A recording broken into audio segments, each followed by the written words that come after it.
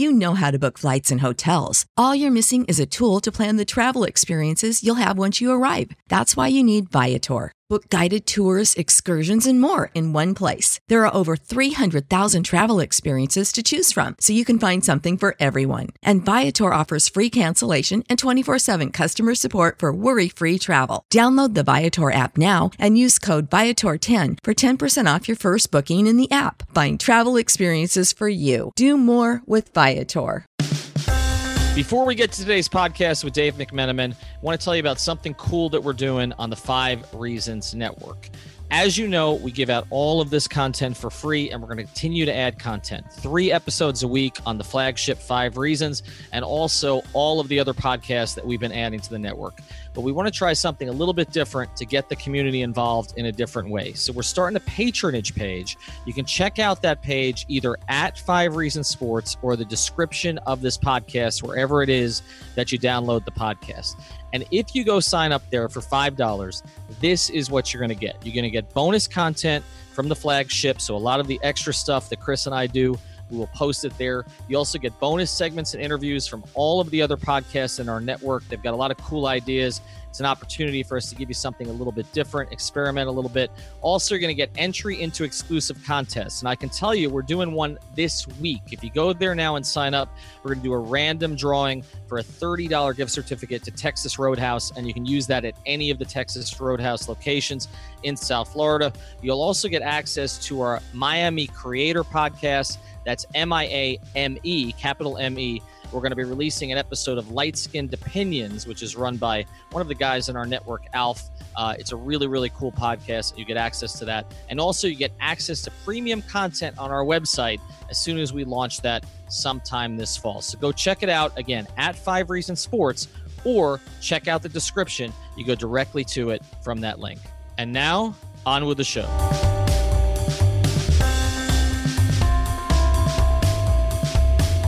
Welcome into the latest episode of the 5 Reasons Podcast. I'm Ethan Skolnick here, as always, with Chris Whittingham. Now that you have found us, regardless of what platform you found us on, make sure that you hit the subscribe or follow button. That way you will get access to all of the old episodes in our library, as well as all of the new episodes that we'll be posting here in the next week. As well, if you hit notifications, you will get that episode as soon as it posts. We're planning on taping with Joy Taylor, Dave Hyde, Omar Kelly, Chris Perkins, and others this week. So certainly you're going to want to jump on that. Also, check out the other podcasts in our network. We are now officially at 8. I'm not going to go through all of them. Basically, just type in 5 Reasons when you get to your platform, and you will find them, and you can follow them at 5 Reasons Sports. That's the number 5 Reasons Sports. All right, we've gotten away a little bit from the NBA of late. That is kind of our bread and butter.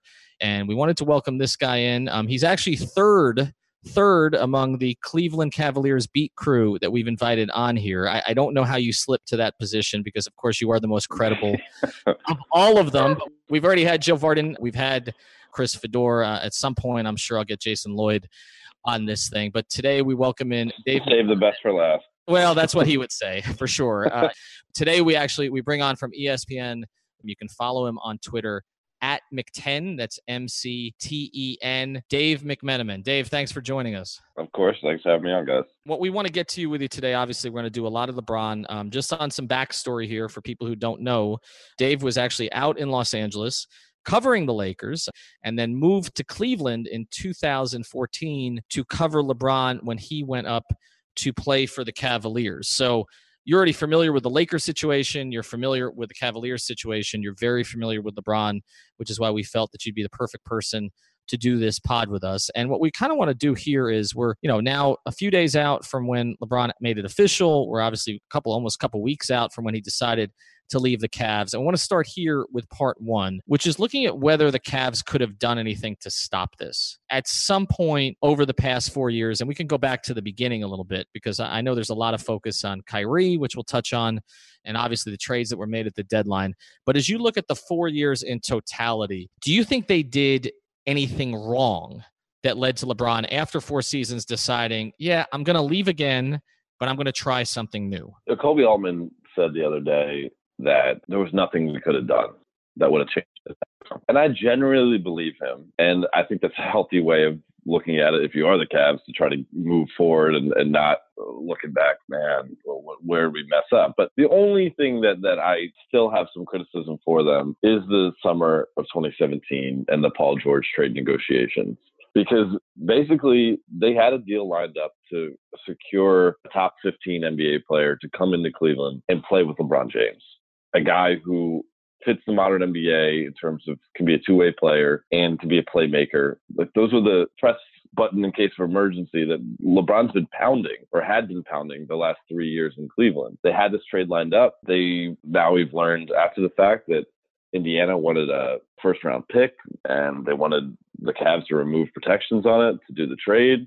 Dan Gilbert went to, LeBron's camp and wanted to secure a long-term commitment verbally from LeBron to do a trade like that and give up the first-round pick. LeBron wouldn't give the commitment, and so they wouldn't give up the pick, and then the trade fell apart. I think they should have gone for it then. Like, yeah, okay, LeBron's going to give you a commitment, but guess what? If you get Paul George and you win a title, then that commitment can follow. And that's the only criticism I give. And perhaps they would have got Paul George and they would have played 1 year together and they would have gone to LA together because they would have enjoyed each other's company. Like, so they could have gone bad for the Cavs, but I think that would have been a worthy risk, a first round pick, one for potentially getting Paul George and keeping LeBron longer in your franchise.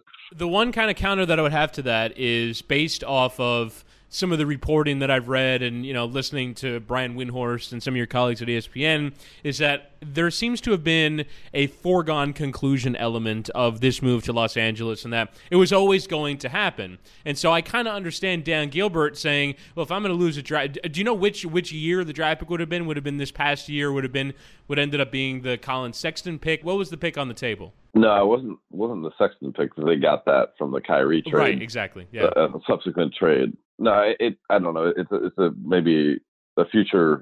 I'm not sure, 20 or 2021 first round pick. I guess the only thing is, like, I do kind of understand why they were hedging this whole time, because I think it would have had to have taken them actually winning the championship in order to get him to stay. I don't think if they lose in 6 or if they lose in 5 or maybe even if they lose in 7 that you're really convincing him to stay. So if they really felt like he was out the door, then you kind of hedge your bets because then you'd be out a first-round pick and a rebuild. But I guess the point that you would make would probably be, well, they're in the middle of this disastrous rebuild that they're going to have to either start or delay a year by trying to make the playoffs this year. They're kind of, I'm going to curse here, up creek anyway. What difference does it make? Plus, they could have won a championship. Like, they could have won without Paul George. They were in a one-possession game in the final minute of Game 1 and Game 3 of the finals this year. They could have won a championship. And so, to me, while you have the greatest player of his generation on your roster, you should do absolutely everything you can. Don't worry about mortgaging your future. I don't care about that term. You have to do absolutely everything you can to give him all the pieces necessary to win another championship while he's on your team. And they didn't do that. And then, really, like you just said, they're delaying their own rebuild purposely, it appears, this year. Okay, what's one extra first-round pick going to do to that process? And Ethan, you've made that point too when it comes to the Mike Miller thing all the time, where you pay any amount of luxury tax, you make any move, it doesn't matter, right, what the future holds. You give up every first-round pick and you make every sack, because it does seem like those small moves do. Although the Paul George one would have been a massive one, but those small moves end up kind of making the difference, don't they?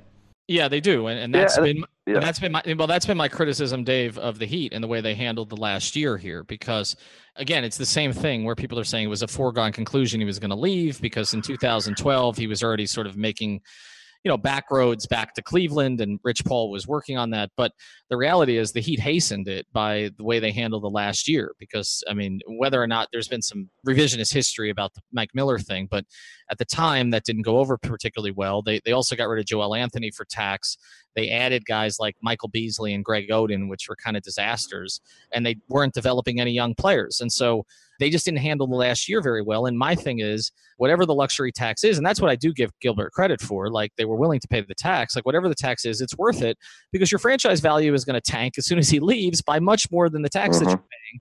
So there's absolutely no point to sort of pinch pennies while you have him, and I think in retrospect, I think the Heat has come to that conclusion, and I don't know that Gilbert will, because again, he has spent the money. That doesn't seem to be the problem with him. It's more of a personality conflict. But there's a couple of other situations, Dave, I want to kind of take you to, because seemed to be a bunch of flashpoints here. So you mentioned last summer, but the other thing about last summer was, what was the deal with David Griffin? I don't know if it would have had such a dramatic effect of keeping up Paul George, but having David Griffin this year, and again, I don't say this in any way to criticize Kobe, but because they didn't have the time to build that relationship. But David Griffin was able to communicate with LeBron in times when the seasons got tough. And that's a valuable asset to have on a team if you're the organization that has LeBron in your stead. And they didn't have that person in their front office. Kobe did drum up that relationship which obviously he did have a one-on-one relationship in February when he went to him and kind of mapped out his franchise-altering trades that he was able to pull off. But I'm with you. I don't think that was a good look, and I think it was a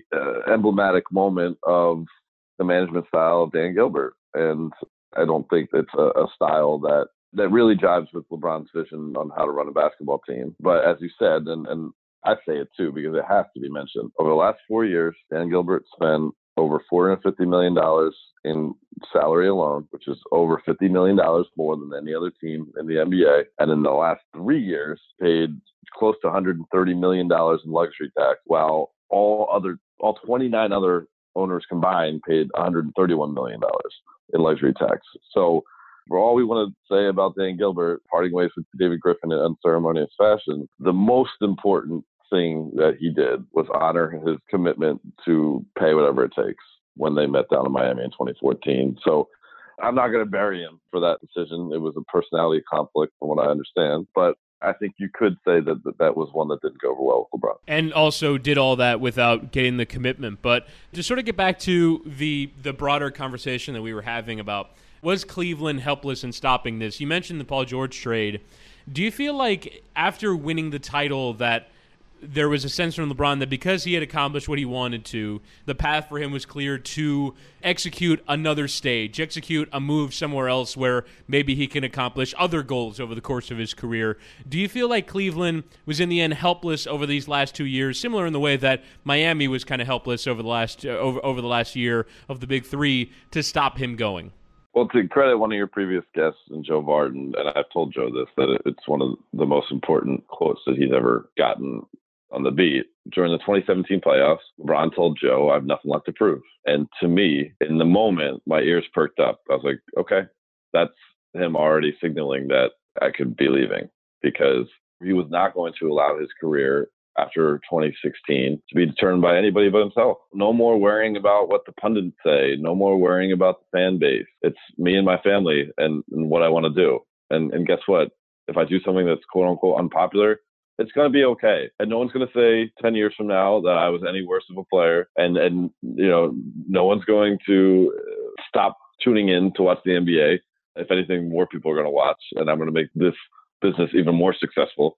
And so I think, yes, there was thoughts going on in his head as far back as probably months after that championship of what do I want to do with my career now? What's the next challenge? What's the next move? And quite frankly, I think that's totally okay.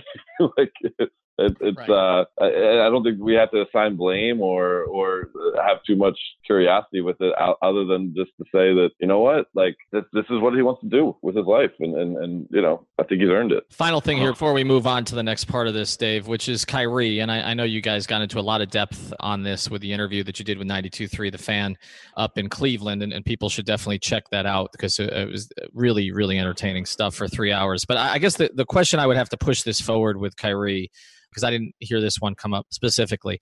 If they had stayed together, like let's say they patched the thing up last offseason, which again, it seems like it was not going to head that direction. How do you think that would have played long term? Because it strikes me that from the little that I know about Kyrie covering that 1 year and just observing him from afar, that like Kyrie was always going to want his own team back. So as LeBron aged and became less effective, I don't know when that's going to happen, but at some point it's going to happen, maybe 3, 4, 5 years down the line, that it would have been this sort of awkward transition between the two of them. Do you think there was ever a long-term play for Kyrie and LeBron together in Cleveland? No, I don't think LeBron knew that, though, when he decided to come back to Cleveland. There was a personality conflict that he didn't anticipate. And if I was Kyrie Irving, and I always try to do, we have to try to put ourselves in these guys' shoes, right? It's like the look in the mirror test. What do you see when you look in the mirror? When LeBron James looks in the mirror, he sees the greatest basketball player of all time. And that informs how he goes about his life. When Kyrie Irving looks in the mirror, he sees the best basketball player of his age. I think he has that same supreme confidence. He doesn't think there's anybody better in his era. And so those two things can't really coexist that long. And I thought it was going to last longer, obviously, but we've seen that Kyrie's camp chose a time to request a trade when they believed they would have the most chance of success in achieving that trade, because he'd be going to a team and he has 2 years left on his deal, and that team would be willing to give up the requisite assets that would appeal to Cleveland to make that trade. Whereas if he only had 1 year left on his deal, less assets are going to be given up, and Cleveland would be more inclined just to hold on to him and let him play out his contract. I think LeBron's intention coming into it, and he said this on the Road Trippin' podcast, was to hand over the blueprint to Kyrie. Quote unquote, everything he's learned in his years on and off the court about becoming a superstar. He wanted to give that roadmap to Kyrie, and so he could follow it himself and win MVPs and, all the endorsement dollars you'd ever imagine. But Kyrie didn't have interest in learning from LeBron. He wanted to carve his own path. And I think it's going to be telling to see how he interacts with stars on his team the rest of his career, and whether it is ever a conflict for him again, because Kyrie is a very headstrong individual, unique individual. And when you play on a team, those characters it's interesting to see how that will fit, because I think those type of things could come up again when he tries to play with a superstar. Yeah, and he may have superstars on his own roster in Boston, because depending on how Gordon Hayward comes back and looking at what Jason Tatum may become, that may be a situation with Kyrie in the future. And again, unless he goes to a New York or somewhere like that. All right, so let's transition here to part two. We're not going to spend quite as much time on this, because what happens when LeBron leaves your team is that people forget you. And so that's going to happen with the Cavs a bit this year. And you mentioned that they're kind of caught in between a little bit. Like they draft Sexton, but they haven't gone full rebuild yet. So I know there's some interest here in Miami about this, because this name has come up with the Heat. And obviously if this player was traded, there would be interest around the league. But what is the future for Kevin Love in Cleveland? Are they going to build around him, or is he just a trade piece for whenever it is that they decide to sort of break the thing up? Obviously, I reported before the draft they were not actively shopping Kevin Love, and they had interest in bringing him back on the roster regardless of whatever decision LeBron made. And then Kobe Altman doubled down on that in Las Vegas when he said that not only Kevin Love, but we want the rest of our veterans around here and excited for next season, and they think they're going to lead a competitive team. And so you'll see Kevin here, and you'll see JR and Kyle Korver and Tristan Thompson and George Hill back too.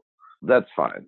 I believe it. Now, there are people around the league that have the opinion of that's just the front that the Cavs are putting out, because they don't want people to think it's a fire sale and they can get these pieces at a discount in trade offers. That, if the Cavs want to keep these guys, you got to offer more to actually try to get them. But I don't think it's a psychological play here. I think Kevin Love will be on the team next year. He'll be the face of the Cavs. He will bridge from the wonderful memories of the championship in 2016 to the new memories they're making and trying to become a team that matters again. And quite frankly, I think Kevin Love will have incentive to play next year, because he can ball out and opt out of the final year of his deal and hit this summer of 2019 when all this money is going to be around there and try to cash in one last huge deal. And so I think it works out for both parties. And I think it also, maybe the most important thing here, appeals to Dan Gilbert's ego, where I think if the Cavs made the playoffs next year, it would be an accomplishment nearly on the same level as winning the championship for Dan, because it would say that, you know what, I've learned. 2010, no, I didn't handle it right, but I've learned in my 8 years as the owner since then, And now I know what it's like to build a winner. And now we have a winning program. We don't just have the vessel that held LeBron. This proves we have a winning program. The arbitrary measurement of making the playoffs. You join the other more than half of the teams in the league that do that. But I do kind of understand it, though, because, and look, I think, Miami I'm certainly sitting here rolling my eyes at that idea and saying, well, I mean, you have a pick next year that's, I think, only top 10 protected. Like, you better have that first-round pick convey if you're going to be any kind of good in the long term. But I mean, Miami did the same thing. I mean, a few months after LeBron left, they traded 2 barely protected first-round picks to go and get Goran Dragic because they wanted to do the same thing. They wanted to show that LeBron wasn't going to break them. And I do kind of find that dynamic interesting. But we talked about it earlier about how LeBron has to be a drain of your resources while he's there because you have to win. And then afterwards, this kind of bizarre how does LeBron, other than being the best player in the league and one of the best players ever, there's almost like this added element of you take on LeBron and there's all these extra things that affect the people around them both in and after the time that he's there. What do you mean, Chris, by all these extra things? So, because I don't feel like when you have Kevin Durant, you don't say, well, you pay every dollar of luxury tax and you trade every first-round pick and you do everything possible so that you keep Kevin Durant, right? Like, I don't feel like that. Like, there's no other player in the league that comes with this extra, right? Or afterwards, the owner's like, well, I'm going to show LeBron. Like, I don't know if Oklahoma City, when sort of reacting to Durant leaving, went, well, we're going to show Kevin Durant. Like, maybe Westbrook was, but I'm saying the team, there's kind of this extra sort of dynamic that comes with having him there, is just because he's this cult of personality. What for you is sort of the dynamic that is different around being a LeBron team versus being around another NBA team with a superstar? I think he is a master of leverage. I think that's a skill that he has that's right up there with his court vision and his leaping ability and his athleticism. And I think as you just laid that out there, isn't that a lesson to other owners that they probably should be doing that? If they have a player that they believe is that talented, that is a individual force that can be the guy to make sure you surround him with everything possible to win. Like, I think, as he reflects on 9 finals and 3 championships, that's what all these owners are in it for.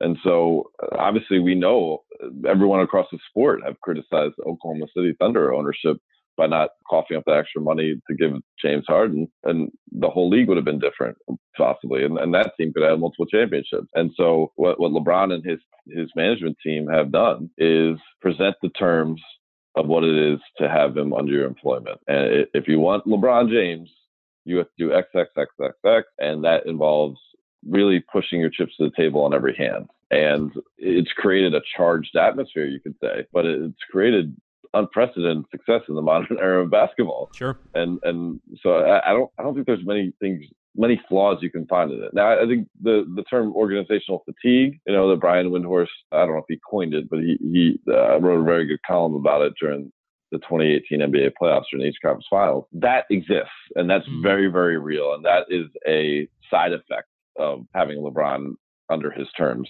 under your employ. But at the same time, everyone I speak to tells you it's worth it.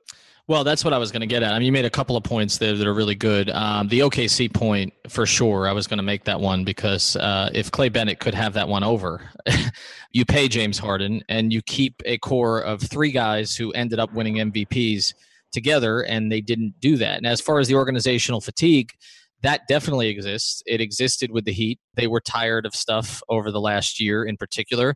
They were tired of kind of other players on the team using LeBron as a conduit to get things that they wanted, because that happened quite a bit where guys on the team, even veterans on the team, would go to LeBron and say, we don't really like what Spoelstra's doing. We don't really like what Riley's doing. Can you take care of this for us? And then that became an issue. And I've had an issue with the fact that the Heat, again, didn't sort of recognize, well, just do what he wants. Do what he wants. It's worth it. Okay, whatever it is, it's worth it. All right, change your culture a little bit. Well, I will say, for me, the counterexample, though, is that I think if you would have done what he would have wanted, then Eric Spoelstra would no longer be the coach. Okay, well, so that is the one example back in 2011 or 2010, 2011. And Eric has basically said that any other organization, Eric believes he would have been fired 3 times. 2010 when they signed LeBron, when they lost, then when they started 9-8 in 2010-11, he says, on any other organization, I would have been fired. And 2011, after the season, he believes that he would have been fired after losing the finals. So in all three cases, the Heat were strong enough not to do that. And yes, on a couple of situations, they sort of went to LeBron's whims. The Shabazz Napier pick, for example, is one of those where they had Clint Capella in mind. But I think that the larger point is they didn't bend quite as much as the Cavs did. And I have criticized them for that because I think at times they should have. And I think Dave also makes an incredible point, which is, well, LeBron shouldn't be atypical in this regard. This should be the norm for the league superstars, that if you have one of these great, like people talk about the luxury tax that Golden State is going to have to pay, and you're like, well, hang on a second. You're guaranteed a championship if you keep that team together. What do you mean luxury tax? Like, you shouldn't care about the owner's bottom line. You shouldn't care about draft picks. Like, yeah, other players and other teams should recognize the opportunity to go and win championships and should strike and should leverage everything that they have. But the ego thing plays into this too. And I think what Dave's getting at here with Dan Gilbert and saying, I want to make the playoffs without him. Again, this is where the Heat got in trouble because Riley wanted to make the playoffs without LeBron, and then he wanted to make the playoffs without Wade. And that's why the Heat are sitting here with a bunch of contracts that, as we're taping this interview, we don't know if they can get rid of, right? Like, because this was the whole idea, was to be competitive. And it's interesting to me because you're talking, Dave, about Gilbert learning from his mistakes. The Cavs were 97-215 in the 4 years after LeBron left. I mean, the Heat have been over 500 since LeBron left.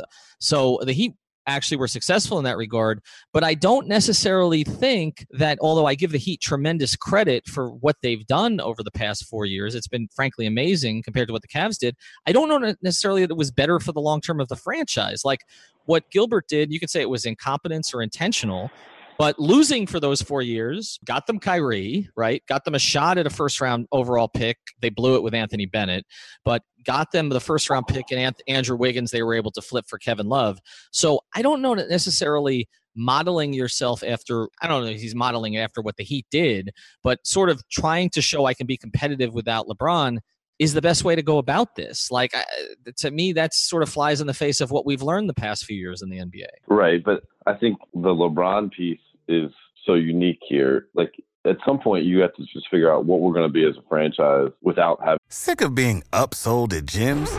My guy, you're currently a base member? For $90 more, I can upgrade you to our Shred membership. For $130 more, you'll be a Swole member. And for just $300 more, you'll reach Sweat Platinum. At Planet Fitness, you'll get energy without the upsell. Never pushy, always free fitness training and equipment for every workout. It's fitness that fits your budget. Join Planet Fitness for just $1 down and $10 a month. Cancel anytime. Deal ends Friday, May 10th. See Home Club for details. A chance to have the greatest player of all time in our stead. And, if you're Pat Riley, he looks at it like, well, I built championship teams as a coach with another team, a finals team in New York, and I built a championship team in Miami without LeBron. So I will continue to have that class of success regardless. For Dan Gilbert, he doesn't have that track record. And you could say, yes. I mean, I think it's accurate to say that, the 97-215 was the best course they could have done with those 4 years. Because let's say they were mediocre and they didn't have the cap space or the picks or whatever to make that happen. And then they just go on being mediocre and then they miss the wave of LeBron for sure. But at some point you got to figure out, like, outside of the extreme circumstance of having a top 5 player of all time on our team, what are we going to be as a team? And I think that's what the Cavs are trying to figure out right now. This is the 5 Reasons Sports Network. Sports by Miami, for Miami, on demand. We now have 10 podcasts in the network, posting roughly 15 times per week. All can be found on Apple Podcasts, Google Play, and several cross-platform apps. We're on Twitter, Instagram, Facebook, and YouTube. Here's some of what you missed last week on Miami Heat Beat. Are we a Tyler Johnson away? Are we a Hassan? I can't even do that to you. I'm sorry. Breaking news. The Cavs are in shambles. If you want to get involved as a sponsor or contributor, reach out to us at number 5 Reasons Sports on Twitter. And be sure to punch 5 Reasons in your search bar and then hit subscribe. All right, let's move on to part 3 now and to where LeBron is actually going. And I know you know this situation. So again, this is kind of right in your wheelhouse. I'll start with this question. What for you is this really about? Well, I mean, LeBron, of course, is very intentional in his messaging. So I don't want to go and bring up this little example I'm about to and give too much emphasis to it as just a genuine example. But on LeBron's Instagram story recently, in the week and a half since he made his decision to go to LA, he takes a video in his backyard with a beautiful pool and his kids playing and jumping off this kind of landing into the pool and dancing, and he puts like the caption on it, like, my kids are living their best life. And like, man, they look like kids being kids. And these, both the kids have a degree of fame already, or, actually even his little daughter does too. But they look like people enjoying the sunshine, enjoying their pool, like, man. And I think that's a part of this story. Him and his family, benefiting from the fruits of his labor to go live a plush life in Southern California. So there's a piece there. Another piece, obviously, is the entertainment opportunities that will arise, movies, television, et cetera, with his burgeoning Spring Hill Entertainment and uninterrupted media platform empire. And then, of course, the basketball. And while you could say that what the Lakers did the best in the last 4 years was just like the Cavaliers, which was not play well and fall into draft picks and fall into cap space that they had to pay for with those draft picks because they paid Timofey Mozgov and Luol Deng, and hiring ultimately Magic Johnson as someone who could come in, sit down at a table, and relate to LeBron James. And it's a combination of all of them. I can't really remove any of those points to why LeBron felt comfortable coming to the Los Angeles Lakers. Do I think some matter more than others? Well, I think a championship would be a wonderful cherry on top to LeBron's career. But kind of going back to that Joe Varden quote, I hate to give Joe so much credit on this damn podcast, but he has nothing left to prove. Like, he doesn't need a championship in LA to make this be a successful venture in his mind. He gets to enjoy life. His children get to enjoy life out here. He gets to explore his off-court stuff, which he'll be doing for the next 45 years or so, however long he lives. Hopefully longer than that. Basketball is going to exist for 4 or 5 more years. And so it only makes sense to set himself up for what he's going to do next. And at the same time, he'll play competitive basketball and on the huge stage, which he loves. And people will give him attention for his basketball skills, which he appreciates. And that's, I don't think they need to have much more than that. Like, that, there's your explanation. I said that I thought that this time around that 2 things were going to matter to LeBron about the decision makers. And that was business interests and even politics, honestly, because LeBron has become so much more socially conscious, active, outspoken. I mean, he called the president a bum. I mean, so he's kind of gone out on that limb much more than he did. That started in Miami with the Trayvon thing, but when he got here, that wasn't really part of him, and then it became more part of him. And then I saw that there was some commentary, I don't know, it may have been Ramona, somebody at ESPN, who talked about how those 2 things with Magic mattered, his social activism and his business interests. From how you know him, how much do you think that played into this? I'm not saying that LeBron needs like a mentor at this point, because he's gotten to this point without having really that kind of father figure mentor outside of Lynn Merritt at Nike, I guess you could say. But he's kind of done it with having his group of peers, his consigliaries. But certainly if LeBron's looking to have the kind of Los Angeles be his home base for, the next however many decades, not that I can't imagine he'll ever leave having a home in Akron, Ohio, but to kind of spend more of his time out here. Well, it's just a smart person to know, like, how many connections can Magic Johnson make for LeBron off the court? Because he's already made them all himself.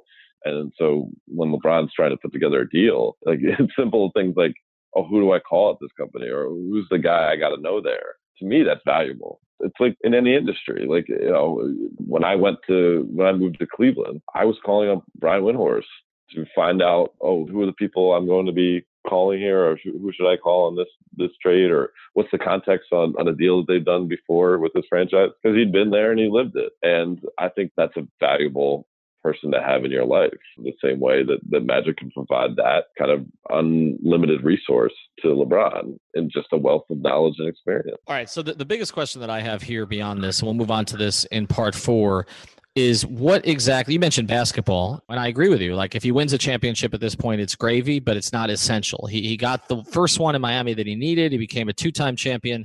He's not going to catch Michael at this stage. Certainly he can't wipe off the final losses out of his record. So there's a lot of people who, and I never understood this, why it's better that Jordan got eliminated before the finals so many times Right.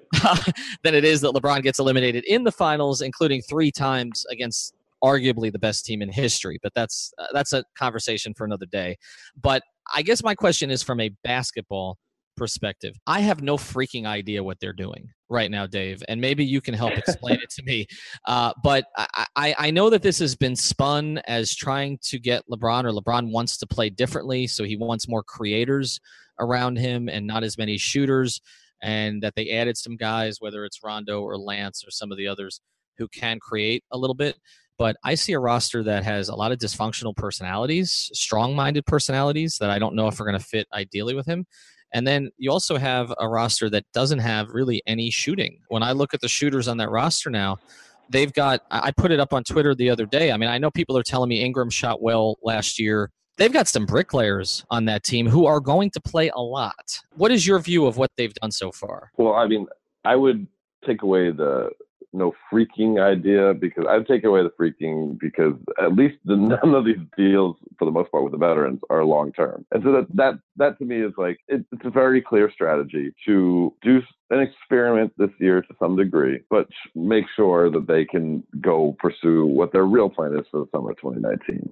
With real plan, quote unquote, meaning whatever superstar that they have their eyes on, be it Klay Thompson to Kawhi Leonard to Kevin Durant, that's when this team will be at its kind of full formation. But for now, they have sold LeBron on a vision that, by the way the team was constructed in Cleveland, he was forced to do so much. And doing so much, he didn't feel like he was able to show off his talents. He felt exploited by his talents because they needed him to literally leave it all on the court, or they didn't have a chance to win. They believe, whether this is folly or not, but the Lakers believe they can play a brand of defensive basketball that will lead to deflections and steals and 3-on-2 and 2-on-1 opportunities where LeBron James, as great as he is, as much as he is the best basketball player in the world right now, LeBron James in the open court, that is where his true argument for best player of all time is. Because his efficiency numbers are absolutely through the roof. The last time I looked up the numbers, and the last time I wrote about it, I should say, he was shooting something like 75% in transition opportunities. And the Cavs' offensive efficiency when LeBron was in transition opportunities was absurd, because he gets into the lane and either he's fouled, he dunks or gets a layup, or he sprays out to a wide open shooter. And so the shooters they have on this roster are not traditional catch and shoot guys. I agree. But they think the young guys, Kuzma, Ingram, Hart, they think they are all, improving, and the 3-pointers will be a part of their game. Let's not forget, LeBron's a pretty proficient 3-point shooter at this point in his career, and they are adding that guy. And they think that they have guys, as much as they're bringing personality to this thing, they think they have guys that are going to alleviate pressure off LeBron, and that's the goal. And I can see it being combustible and not working. Absolutely. I'd be foolish to think this is the easiest path to success. But I can also see the logic or the thought process behind it. And so I'm interested to see it play out. And to me, this all comes down to one player, and it's someone who's probably not going to play at all, and that's Luol Deng, because you're paying him $18 million this year and then $18.8 million next year. If you wanted to get off of that money, then you're going to have to staple 1, 2, maybe even 3 assets, because it's such a calamity. And I feel like in a year's time, you're going to have the ability to trade him as an expiring. Well, maybe you don't have to give up as much, or maybe someone absorbs him into their cap space for a first-round pick, and it's not as prohibitive to get off of that contract. And in the interim, the other positive that you're looking at this roster right now is that none of the guys on their rookie deals are going to see those rookie deals expire next offseason. So it's not like anyone's up for an extension in the immediate future. So you can still make decisions on Kuzma, who has 2 years left, on Ingram, who has 1 year after this, on Hart, who has 2 years after this, on Ball, who has 2 years after this. Like, there's still enough youth there that it's not that big of a concern that you're not going to be as good this year, because maybe next year they look like better assets. They will have grown playing with LeBron James. And I agree with you, Dave. I think this is about next year. Yeah, and also there's probably a look at the rest of the league and say, okay, the Warriors are still really strong and going to be major favorites to win. And the Rockets are still pushing it to the middle of the table. And this could be the last great year that Chris Paul has or whatever. And that's fine. We're not taking ourselves out of it this year, but we're not going to chase it so much that we hurt our pursuit in 2019. And I think LeBron went to a place basketball-wise where if and when the Warriors do blow up, I mean, they could either land some of those pieces from the Warriors, or I mean, they already got one in JaVale McGee, so obviously that's the Warriors piece that you want to get when they blow up. But or they could attract other marquee free agents that say, you know what, now I'm more tempted to move because I don't have the feeling of, well, what will it matter anyway, because the Warriors are so good, and they'll be able to quickly turn themselves into a championship contender as long as LeBron can continue to do this freakish, I never age thing that he's been doing over the last couple of years and continue to stay at the top of the game. All right, before we transition here to part 5, real quick here, Dave, where do you think the Lakers finish in the Western Conference this year? Just as currently constituted, no Kawhi trade. This is their group. No other teams in the West make a major move. Let's just assume Kawhi stays in San Antonio. They have the roster that they have. Where would you put the Lakers? Are they a top 3 team in the West? Or are they kind of middle of the playoff pack, or are they fighting to make the playoffs? I think they'll be like 6th or 7th. I think they will have a tough transition to start the year and have to find their groove. And I don't know what's going to come down the last couple of games or anything like that, just to edge into the playoffs. That's why I don't want to pick 8th. But I don't envision them at the top half of the Western Conference playoff teams. Yeah, Dave, that's kind of how I see it too. I look at the Western Conference right now. I say, OKC, I think getting rid of Carmelo will be addition by subtraction if you look at their numbers and a second year of Paul George in that system. I like what Denver's done. New Orleans played well without Boogie last year. Now they've added Randall. So I look at all 3 of those teams as potentially better. I think Utah could be better. Another year with Quinn Snyder coaching Donovan Mitchell. I wouldn't put it past that team at all to be a top 4 seed in the West. Houston will still be good. I don't think they're going to be as good. But when you start to look at all of those teams, I see the Lakers sort of in a fight with Minnesota, maybe for a 7th spot. I think there's a bunch of teams that are going to be down in that group. I think Memphis is going to be a lot better than last year. So I never put it past LeBron, but to me I wouldn't be surprised at all if we're looking at a 1-8 Golden State LeBron matchup in the first round. How about that? How is that going to go over? All right, last thing here, part 5 of our podcast today with Dave McMenamin. Again, you can follow him at Mick10 on Twitter. You can speak to this too, because I know you know the other player we're going to talk about here. And one of my questions about LeBron going to Los Angeles was Kobe. And it's not about Kobe per se, although Kobe certainly, with an occasional tweet will make it clear that he still thinks he's the best player in the world, even though he's not playing. But it's about the Kobe fans, and it's about, or the Kobe stans, we should say. And I've been kind of trolling these people a little at 5 Reasons Sports by throwing out some stats that show maybe Kobe is not quite as great as they think he is. Like, for example, if you go through value over replacement player for their careers, you literally have to stack Kevin Durant's career on top of Kobe Bryant's career to get to LeBron James's career at this stage. That one didn't go over very well. I was called a stat geek for that. But Dave, I guess the question is this: we've already seen a mural defaced in Los Angeles. You know that market.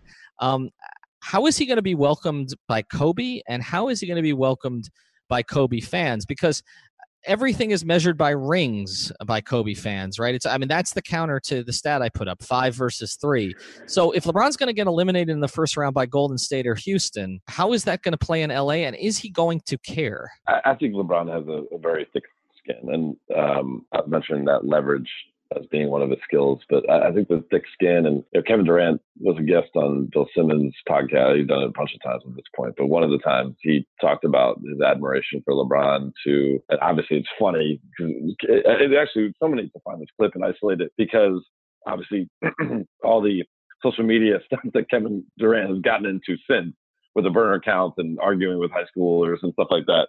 LeBron he opens up his phone, right? And he has millions of people yelling at him, and it doesn't affect his mental. Like, that's amazing to me. And so I don't think the negativity that will come from Kobe stans will, get him off his game or change what he's about. Kobe has very publicly changed his stance about LeBron. And I was surprised by that because he trolled him to some extent. That interview with Howard Beck after the NBA Finals where he said, well, it's all about winning championships was a direct challenge. Kobe's tweet after Game 7 of the NBA Finals, Game 7 of the Eastern Conference Finals when LeBron made it to 8 straight finals, where he said, he's becoming one of the greats or something like that. And he goes, Michael 6, my 5, his 3 and counting, where he inserts himself into that conversation when people were talking about LeBron and MJ. And then Kobe's like, wait, I'm here too. And I'm further ahead in line than LeBron is. If there are struggles, will Kobe stay to the company line and say that he's a brother and he's family now? And all we got to do is, keep our heads together to try to win championship for LA because I bleed purple and gold. I don't know. But I don't think this is the end of, quote unquote, ugly fan incidents. Fandom is not rational. Like fandom, like the definition of it is like a lack of, measured mental approach. You are trying to pour your heart out for your team. And you develop these bonds with these strangers that mean so much to you, and to the point where you devote like a shrine in your house to these people, right? Like, yeah. That's going to be hard to unhinge. That sentiment will be there, and perhaps LeBron can create new sentiment that new fans will latch onto, and some Kobe fans will somewhat appreciate as well. But he doesn't even have the time to do the type of things that Kobe Bryant did over 20 years here. And so it's going to be interesting to see if fans, we're not talking Lakers fans, we're talking Kobe's fans, if they feel threatened by how this thing plays out. But explain this to me, Dave, because this is what I'm trying to get. It is a specific strain of fan that is a Kobe stan. It is different. Okay, right? LeBron has, Nick Wright, right? Like, okay, right.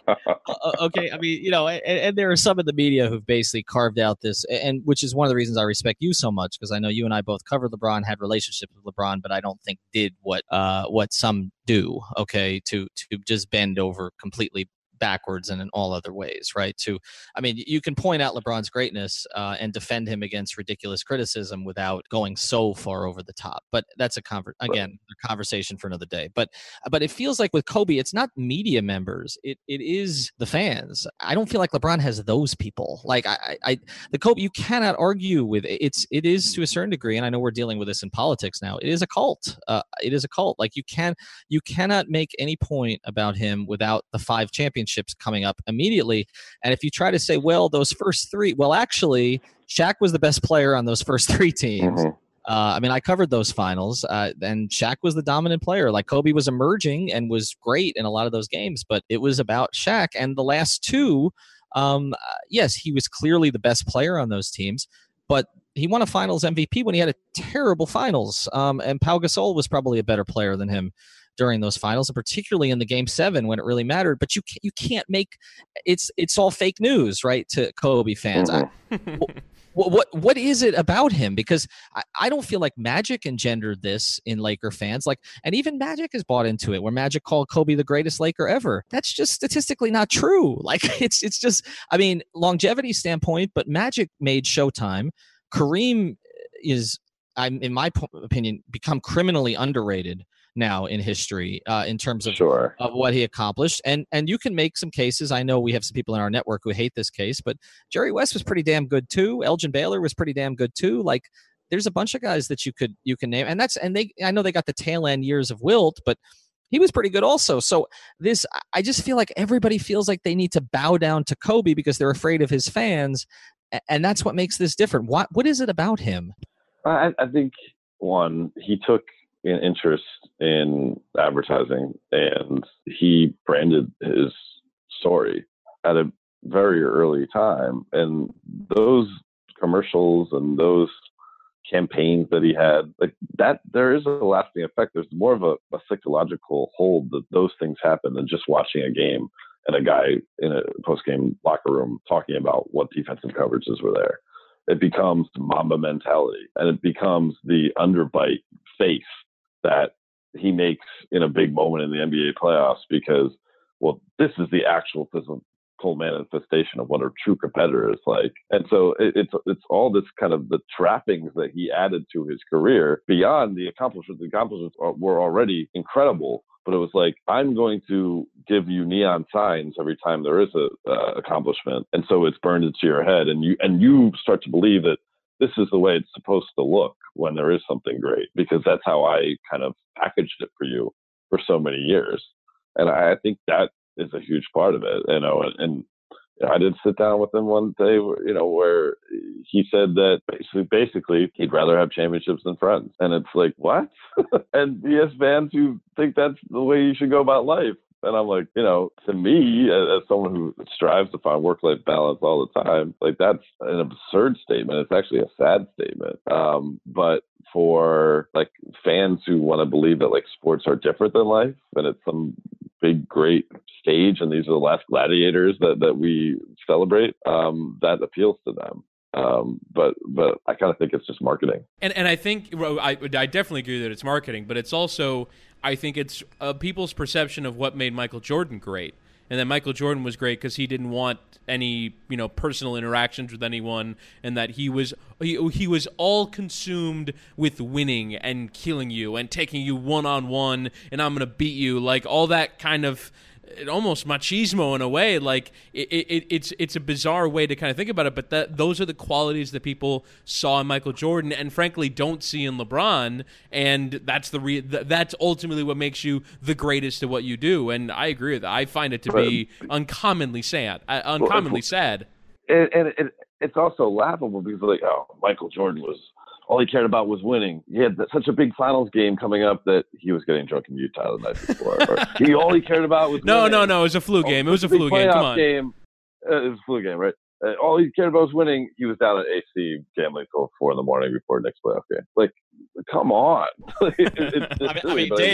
Dave, he played 72 holes of golf before a Heat playoff game. Now, again, right. that Heat team he was playing, he was able to afford that. But yeah, it's a ridiculous notion. But what's fascinating to me about it is LeBron is exactly the opposite of Kobe in that regard. Like LeBron cares more about friends than he does about the winning. And it doesn't mean he doesn't care about the winning, but LeBron has always gone the other direction. And what's interesting is, to a certain degree, Magic loved winning, but Magic was also about making it fun and playing with a smile on his face. And Kobe is the complete opposite of that. So I just think there's a really interesting symmetry here to LeBron's career, that when he came into the NBA, he was compared to Magic by the people who really understood him, where everybody else was trying to compare him to Jordan.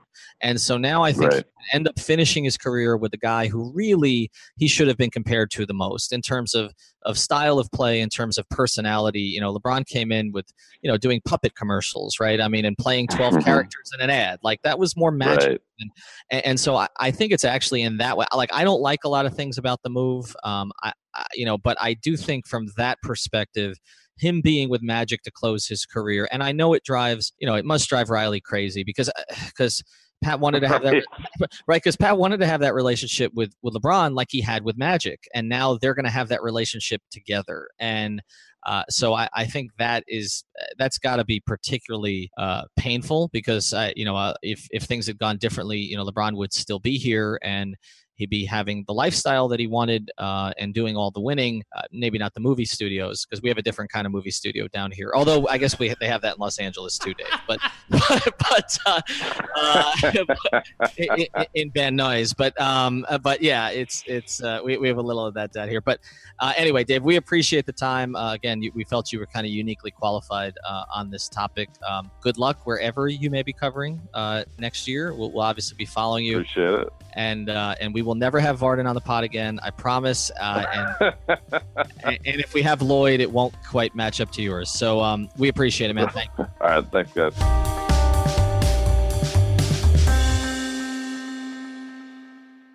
Save big money on your outdoor project now at Menards. We have everything you need to keep your outdoor power equipment running smooth, so you can keep that lawn in tip-top shape or enjoy some time on your boat. Right now, all FVP, lawn and garden, and marine batteries are on sale through May 5th. Check out our entire selection of FVP batteries today and view our weekly flyer on Menards.com for more great deals.